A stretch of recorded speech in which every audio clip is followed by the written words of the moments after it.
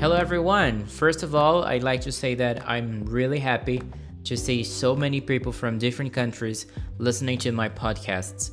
To be more precise, my podcasts have reached a total of 61 countries. That's a lot. I'm really happy. Thank you very much. And I'd like to thank two people in special because they have sent me an email, and I'll read the first one to you. It comes from Selma.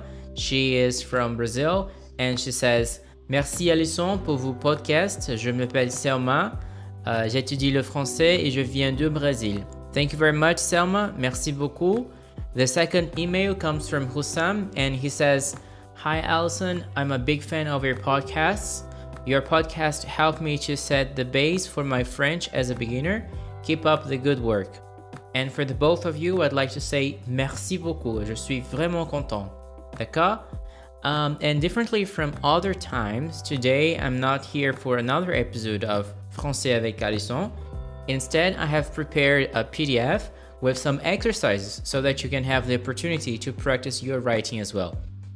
And to do the exercises, you just have to go to the description of this podcast and click on the link that I will provide there.